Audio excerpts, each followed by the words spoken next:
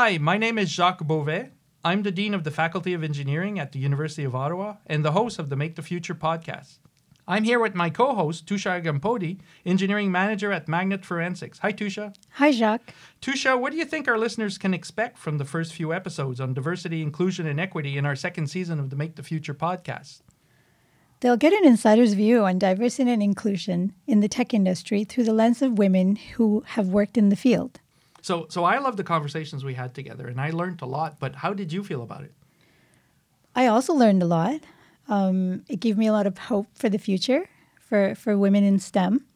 I think we still have a lot of work to do, but I learned a lot from all the women and men we spoke to. One of the things we talked about was a lot of people are working really hard at trying to make it more welcoming, but we're not there yet, are we? No, we're not there. I think one of my takeaways was the fact that we have to get parents involved. You know, it starts at a very early age, trying to get more women into STEM and young girls aware that they can consider their future in STEM. So I actually heard some pretty shocking things at times. I remember that, yes, from Julia's story. Yeah, that's right. But we did, even the women we interviewed, I think they were really positive. They were. I think these are tough conversations to have, important. But I think in order to get everyone on board about why this is important, you do want to be positive in your message and get as many people as you can on board.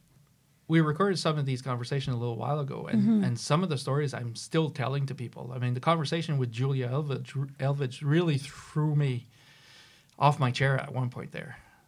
The comments from the high school students? Yes. And as you say, I think we really need to work with everybody from it's a K to 12 issue just to bring them to university into the tech sector. I think it was important that we heard from industry professionals, you know, from men and women who come together to make progress on this. I enjoyed the conversation with Ellie. I think he's a great leader for Ottawa. He does a lot to help advance women in STEM. And I know he's doing a program with U Ottawa as well. And some of the things that we heard, some of the things were shocking to me. And some of the things also were very encouraging in terms of the steps that everybody's taking. But I think you're right. I think there's still a lot of room for improvement, though, before we can claim that the tech industry is welcoming to women. I agree. I think, you know, with Women's Day coming up, I look at Women's Day as part celebration of what women have accomplished so far. But partly it's a day for me where we can highlight the work that there is still left to do. I think the students will benefit from hearing from certainly the women leaders who speak, because, you know, it's great to hear other examples of women who are in STEM, who are doing great work in STEM, and who have accomplished a lot in their lives. I think that makes a huge difference to young women who are considering their career because they don't have enough examples of women they can look up to. I also think it's good for the industry professionals to listen to the podcast because they get to hear what others are doing.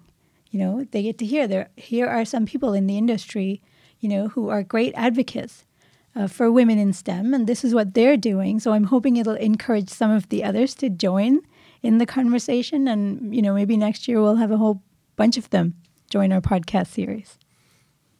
But those conversations, they're not all cheerleading either. I mean, there are some realities out there that some of our guests were able to talk about. Certainly, I think we heard some difficult situations and what some of the high school students have said, you know, when they were considering going into STEM.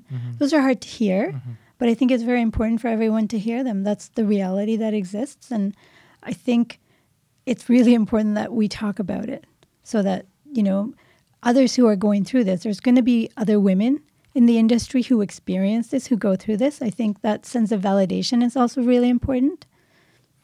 And one thing I've been hearing when I do attend some event or some organizations or some meetings is this is for everybody. I mean, we all have to solve this issue together, whether we're men or women, however we identify. This is really a challenge for everyone to address together. I think so. You know, there's a lot of data that talk about the business side, how businesses, you know, profit from from having everybody on board. There's a lot of talk about the talent crisis in Ottawa, so certainly getting more women in STEM would solve that as well.